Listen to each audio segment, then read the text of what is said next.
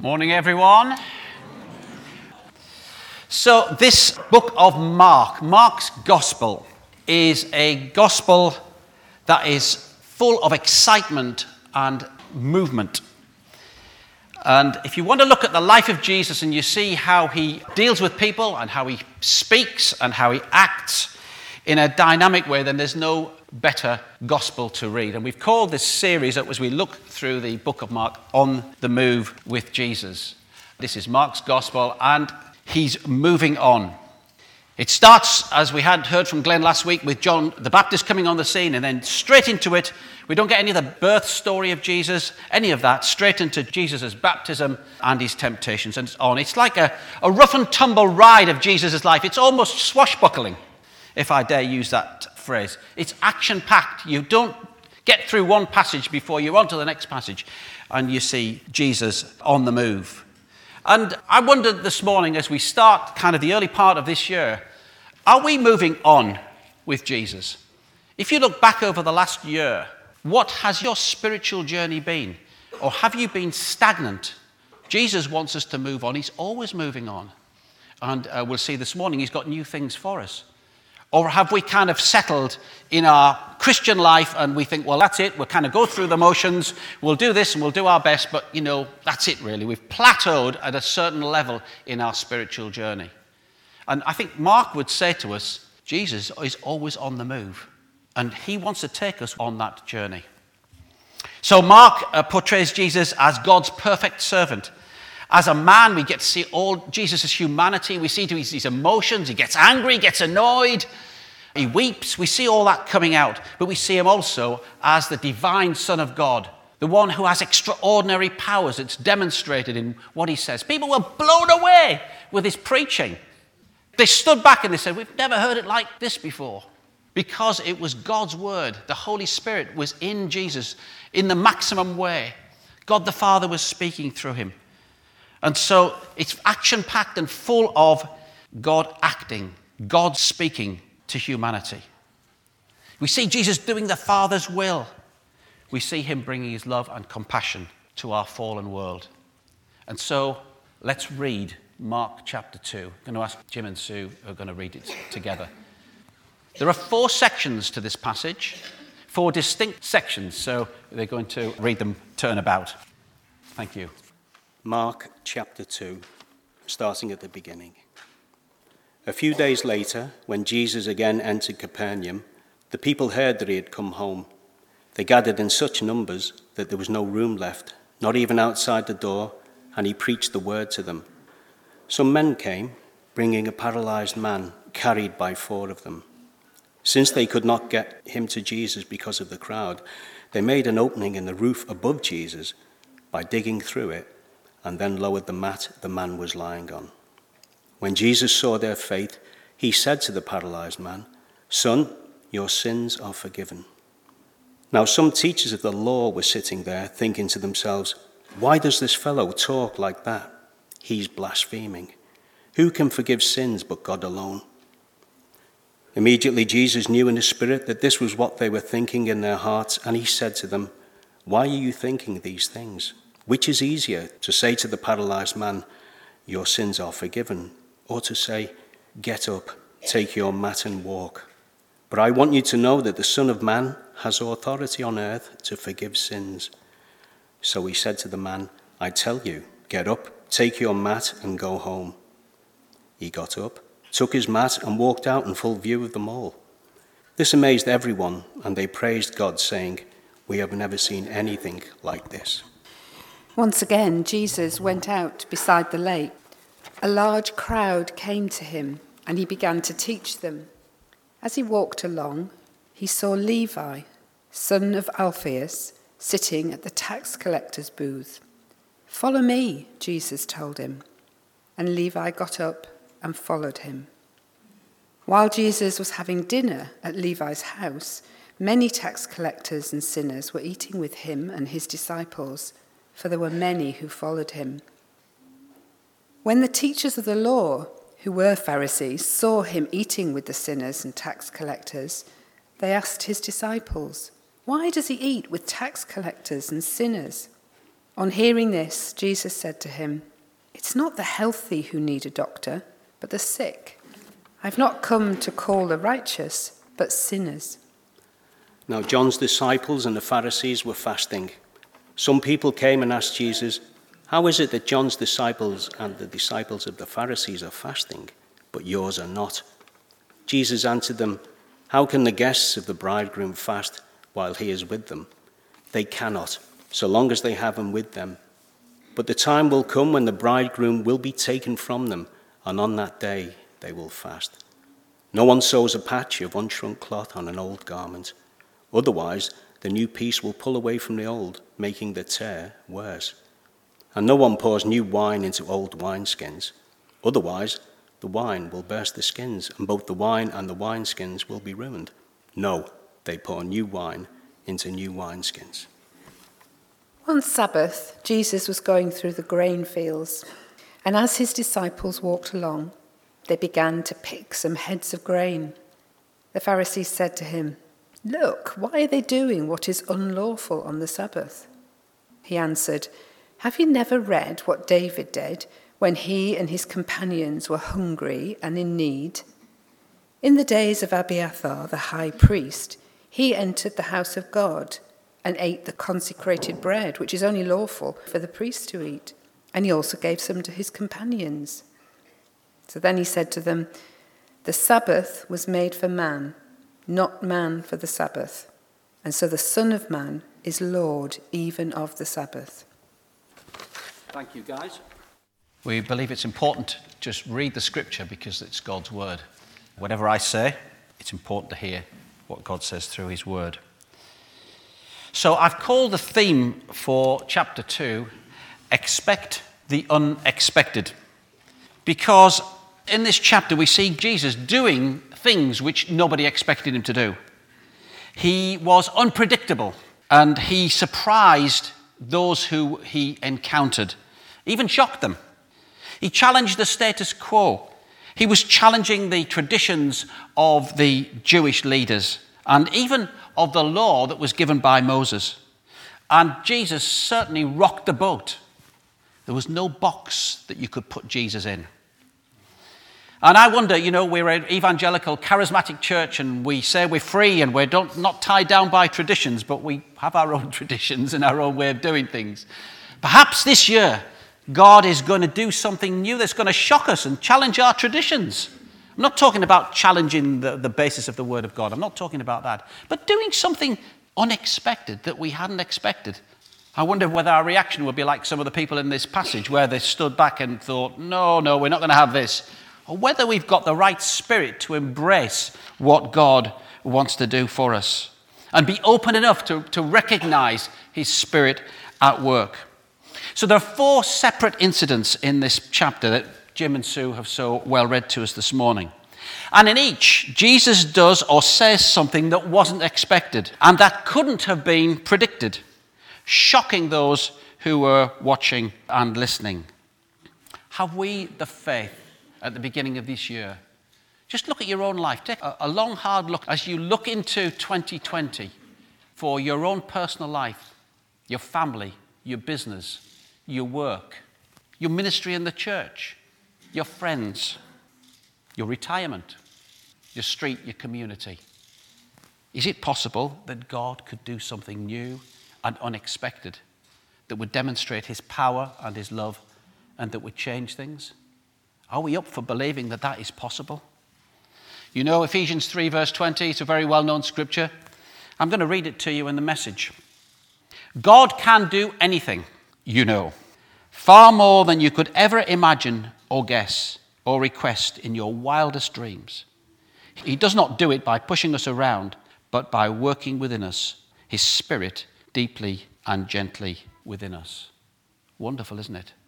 And I think at the beginning of this year, God would be saying through this chapter, let's expect the unexpected. Let's be on the lookout for what God wants to do. Let's be open.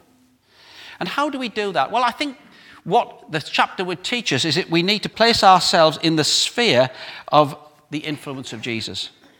If we put ourselves in the sphere of his influence and his spirit and come by faith, we can expect God to do something new and something different in our lives. So what were the 4 points from this chapter? The 4 unexpected things that Jesus did. The first one, and I'm calling this forgiveness trumps healing. If you play cards and you have a trump card, it's the card that has the most power, doesn't it? It's not that the other cards are no value, but there's a card that is slightly more important on that particular occasion. And here, Jesus is saying to his followers and to the men and women gathered in his hearing that forgiveness is more important than healing. The unseen is more important than the seen. The spiritual is more important than the material. The eternal is more important than the here and now. So what happened in this passage was that the team, and we know there were a few of them, and 4 of them carried this paralyzed man. Clearly they had come for healing. Jesus' notoriety had spread. And they'd heard that this healer, this rabbi, this new teacher was in town, and he had amazing power, so people were crowding round. And they even had faith for this healing. But Jesus does the unexpected. He forgives the man's sins. Forgiveness for God and reconciliation, Jesus is saying, is man's greatest need. And so takes priority over healing. Healing of our hearts, healing of our lives, healing of our souls, Jesus is making the point, is far more important than the healing of our bodies. Jesus didn't just come to provide temporary healing, which is what healing your body is. It's 5 years, it's 10 years, it's 30 years. I'm afraid, sorry to give you the news, we all have to die. It's temporary healing. Jesus came to bring eternal healing, everlasting life. And so he's making the point here, yeah, I can heal, that's quite easy. But there's only one that can forgive, and that's God. And that's your most important need. And you know, forgiveness is the key. The forgiveness is that release of debt, that cancelling of debt, that freedom, that letting go in our lives that God brings when he brings his forgiveness. A slate clean, a conscience clear because of the blood of Christ and because of Calvary. And only Jesus, only God can bring that healing. This morning, if you've never had that forgiveness from Christ, if you've never had that new birth which comes through forgiveness, then today it is the greatest gift that God can bring. Greater than any healing, greater than any material success, greater than any physical and human achievement, to know that before a righteous and a holy God, you have got forgiveness and that you have a relationship with him. That when you die, you'll go to heaven. But he has come now to give you life in all its fullness. That doesn't mean winning the lottery or driving a fancy car or having a flash holiday. It means knowing the deep spiritual relationship with God of heaven, your creator, that no other person or process can bring. And it starts at the foot of the cross of Calvary, where Jesus gave his life to bring forgiveness. And this morning, that's what Jesus is saying to these people through this passage. Yes, Jesus healed him, and he had compassion on him. And as charismatic Christians, we believe here in the gifts of the Spirit for today. We believe that healing is available today. God didn't cut that off at the end of the first century, at the end of the early church. But the fact of the matter is that Jesus doesn't heal everybody like we want today. I'm stating the obvious, folks. But what he will do is he will forgive everyone who comes to him. No one will be turned away. Jesus' reputation here had spread, and we read at the end of chapter 1 that as a result of the healing of the man who had leprosy, people came from everywhere to see this Jesus. And I repeat, clearly the aspiration of the friends who carried him was that he would be healed. And Jesus saw their faith as they persisted despite the large crowd. Faith led them to bring Jesus by another route. I just make the point that sometimes if we want to bring our friends and our neighbours, our relations to Jesus, sometimes we have to persist. These folks didn't give up because there was a large crowd. They persisted. And they thought, well, we can't get in round this way, we can't get in round that way. And they used their initiative. Don't give up despite the obstacles, is what Jesus would say to us today.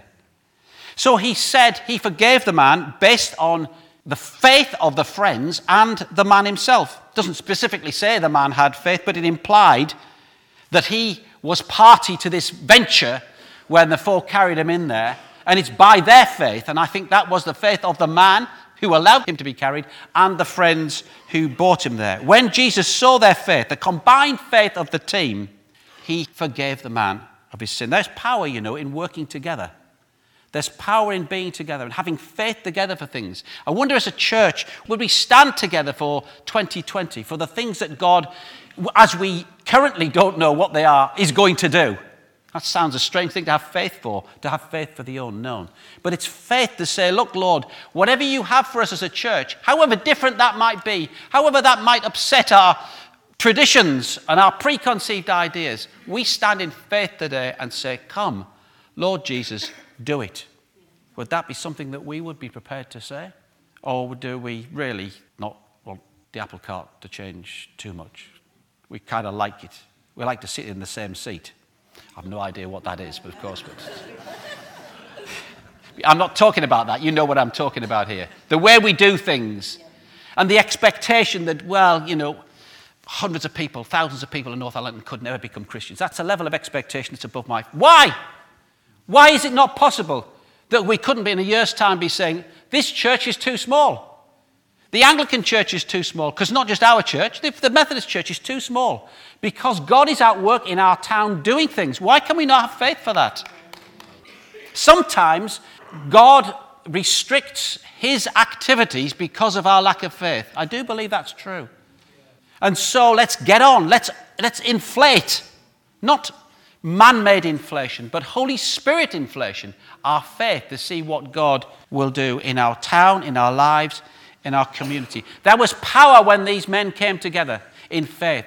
One on their own, it's tough. Couple, well, it's difficult. They had at least 4. There was a group of them there. 4 carried the man, but it says there was a group of them there. So the action of Jesus was completely unexpected by the paralytic man. I wonder what he thought. I'm lying here on the bed. Jesus has forgiven my sins. Hello? Isn't it pretty obvious what I want here? The crowd, and particularly the religious leaders, thought this is trouble. And it says there that Jesus knew in his spirit what they were thinking in their hearts. I thought that was quite an interesting phrase, because when you think about what somebody's thinking, you're thinking what's in their mind. But actually, it was what was in their hearts. It was the motive. They weren't just simply querying this. They were maliciously trying to find a reason not to accept it, because it offended their minds and offended their hearts. And it was going to offend their sense of justice. But Jesus comes along with his compassion and his love. And even when we get it wrong, Jesus is there with his compassion and his love. He came to be the Savior. He came primarily to bring forgiveness. The angels said to the shepherds, in the city of David, there's going to be a Savior who is Christ the Lord. They didn't say, behold, I bring you great tidings of great joy. For in the city of David today is a high priest who is Christ the Lord. Or a teacher who is Christ the Lord. It was a Savior, because that was our greatest need. You've maybe heard this before. If our greatest need had been information, God would have sent an educator. If our greatest need had been technology, God would have sent a scientist. If our greatest need had been money, God would have sent an economist.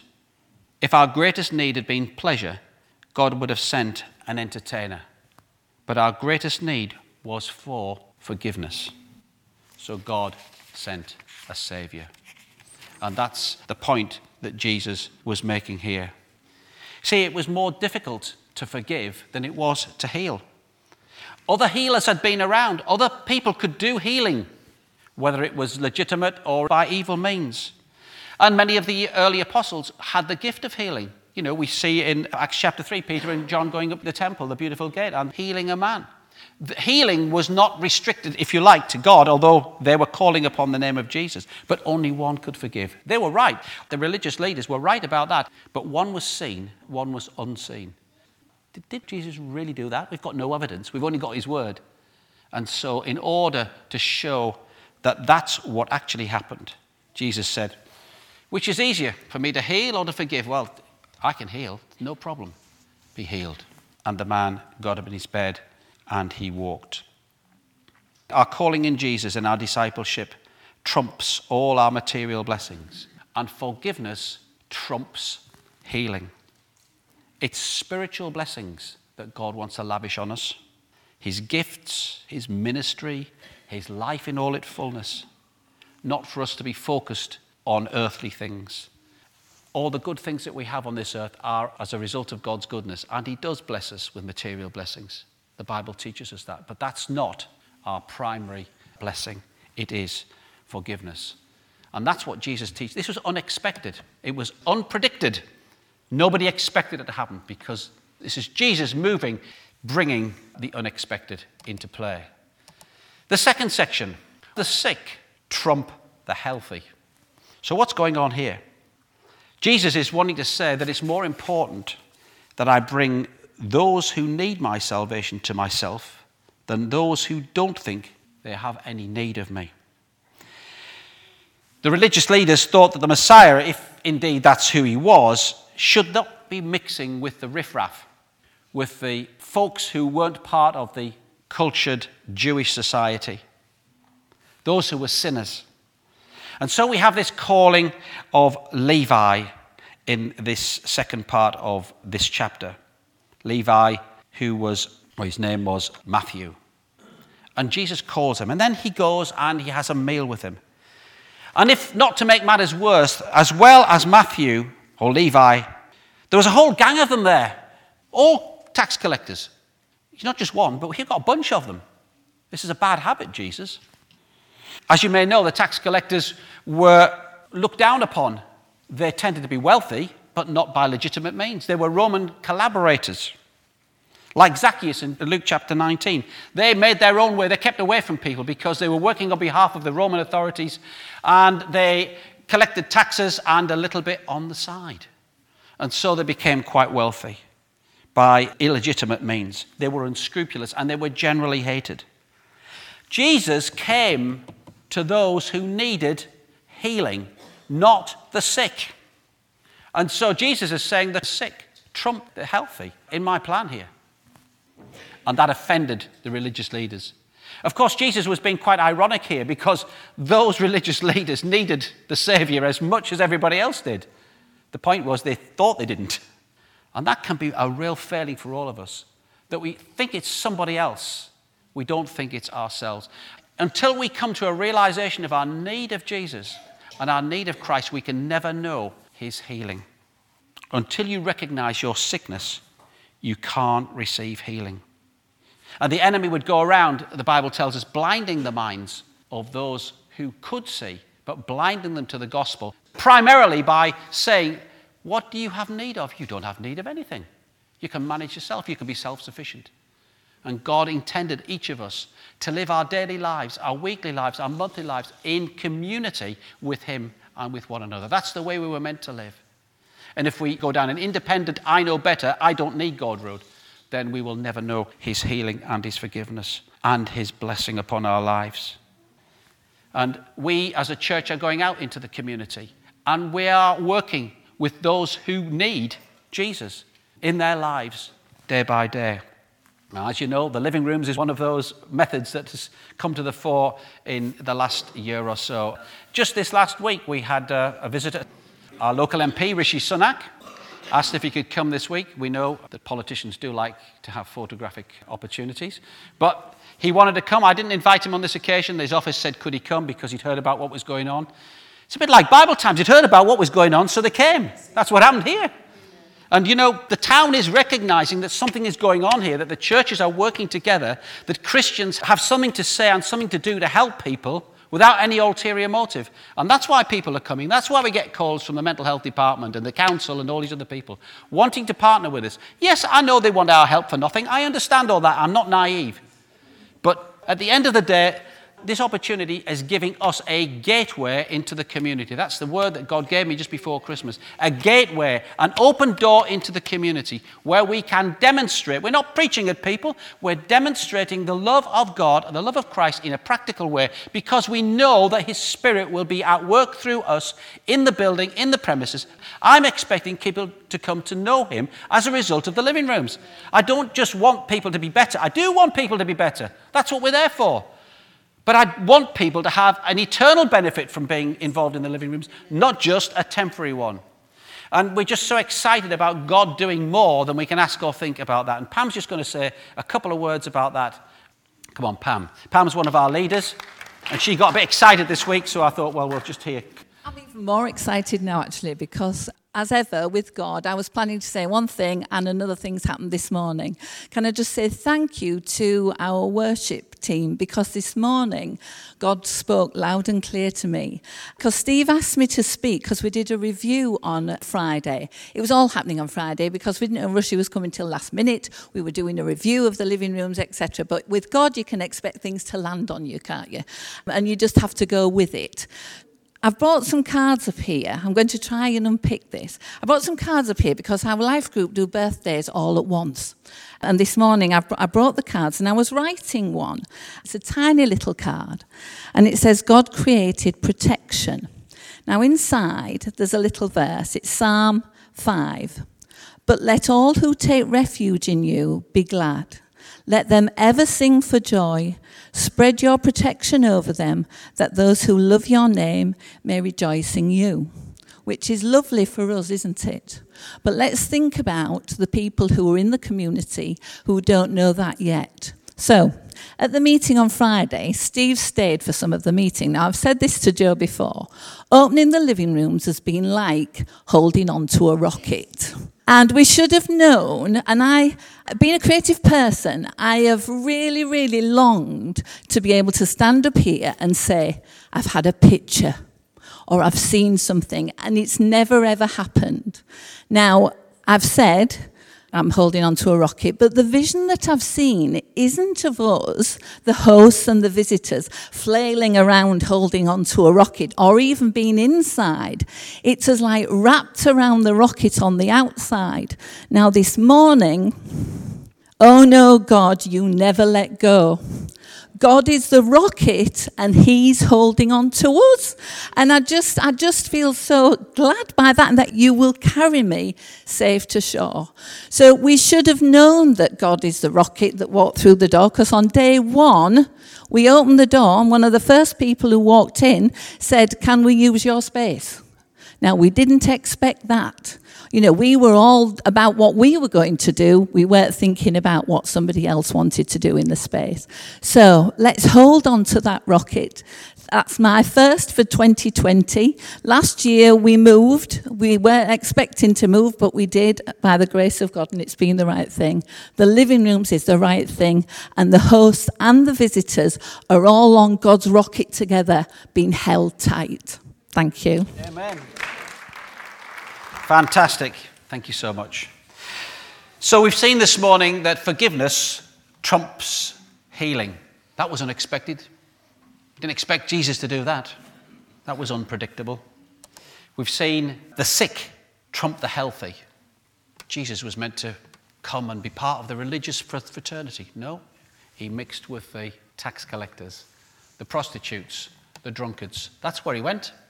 Those who needed him, not those who thought they were above it. And so thirdly this morning, this third passage from Mark chapter 2 is the new trumps the old.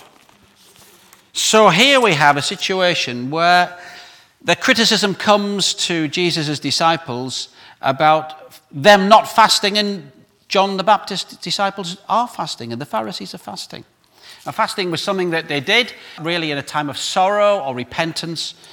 Jesus says this is not a time for sorrow or repentance. This is a time for joy. The bridegroom's here. Come on, wake up. Something new is happening. The kingdom of God is being birthed. I'm heralding the kingdom of God. Never mind about all the fasting. Join the party. That's what Jesus is saying. How can the guests of the bridegroom fast while he's with them? Jesus wanted to do something new. And he gave an example of that. He said, you can't stick a new patch on an old garment, because eventually it's going to tear and the new bit's going to be the stronger and the whole thing is going to be worse. We don't do much of stitching patches on garments these days, do we? We just chuck it away and buy a new one. Not good for the environment, they say. And then he says, you don't put new wine in an old wineskin, because an old wineskin gets cracked and dried. You pour some new wine in that's still fermenting and it's full of fizz and bump and umph and everything else, I'm led to believe. And what happens is that the wineskin breaks. So if you're going to have the new wine that I'm going to bring, if you're going to have the Holy Spirit that I'm going to bring, that's going to knock you sideways and enable you to do things you couldn't do before and knock down barriers and bring the kingdom of God and bring light into darkness, you better get changing and get yourself a new wineskin. That's not to say we chuck out the past. It's not to say that the old was bad. He's not saying that. Because at one time, the old was new. Think about it logically. What's new now will be old in a few years' time. And that's the danger of the mindset we get into. Because we were part of something new a few years ago, we think that's still new. And that's one of the ways in which we resist from moving on, because we think we're in the new. We were in the new. It was new then, but it's now the old. And age is a part of that. It makes us more resistant to change, doesn't it? But Jesus is saying it's time for something new. The new trumps the old. Doesn't mean the old were no good. We're not chucking out the old. We're just saying it's time to move on. God wants to give us the new wine. And if we're going to have something new, we have to have a renewed mind to experience this and to receive it.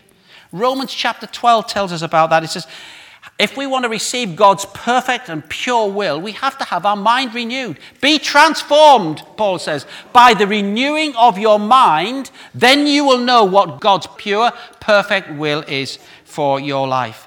Without transformation, we are old wineskins. This morning I'm asking you, are you an old wineskin? Or do you want to say, Lord, give me a new wineskin today, that I can receive what you have from me by your Holy Spirit? It's going to be effervescent, it's refreshing, it's still fermenting, it's not finished, it's not reached its conclusion, it's still bubbling away. I want the new. Irrespective of your age. You can be 70, Terry. You can be 80. You can be 90, Harry. We celebrated Harry's 90th just a couple of weeks ago. Age is really not a problem. It can be any age. God doesn't want to patch up what we've got. He wants to bring new. Paul says in 2 Corinthians 5, if anyone is in Christ, he's a new creation. The old has gone and the new has come. God wants to do new things in us all the time. This is not just for this year. He wants to do new things as a church, and the living rooms is one of those things, but it's just one of many things I believe God wants to do that's going to be new, that's going to challenge our way of doing. The living room is a challenge to the way we do evangelism. It's completely different to having a tent and preaching the gospel or standing on the street corners. And I've done that in the past, many years ago, with a megaphone, telling people they're going to hell and they need Christ. The truth of the gospel doesn't change, but we don't do that today. And God is giving us a new way that's different. And are we saying, oh, that's new, we don't want that? Come on. God's got something new, and he's going to do his work through that. Time for something new. The new trumps the old. Forgiveness trumps healing. The sick trump the healthy. The new trumps the old. And in the last section, grace trumps the law. Grace will always outbalance and outperform the law. The law was a shadow of what's to come. And John says in his gospel, the law came through Moses. Grace and truth came through Jesus Christ. And here we have in this passage, again, the religious leaders trying to pick holes in the disciples and Jesus, saying, oh, they're committing the travesty against the Sabbath. Yeah, it was true. The law had said that you should have a day off. It was based on the 6 days shalt thou labor and the 7th days you have off. It was based on the creation story. God created in the 6 days, and on the 7th day he rested. It's a great principle. But they weren't really going against the law here, because they were nitpicking. They were splitting hairs, as they always did. Because they were gathering the corn and they were rubbing it, they were reaping and they were threshing. Oh, right, that's drawing a conclusion that was never intended.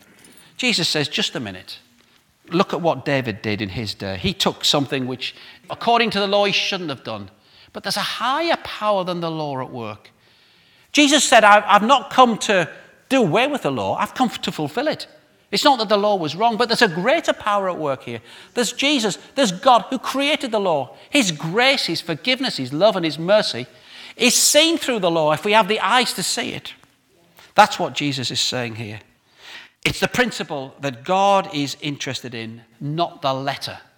And here, God's grace was seen.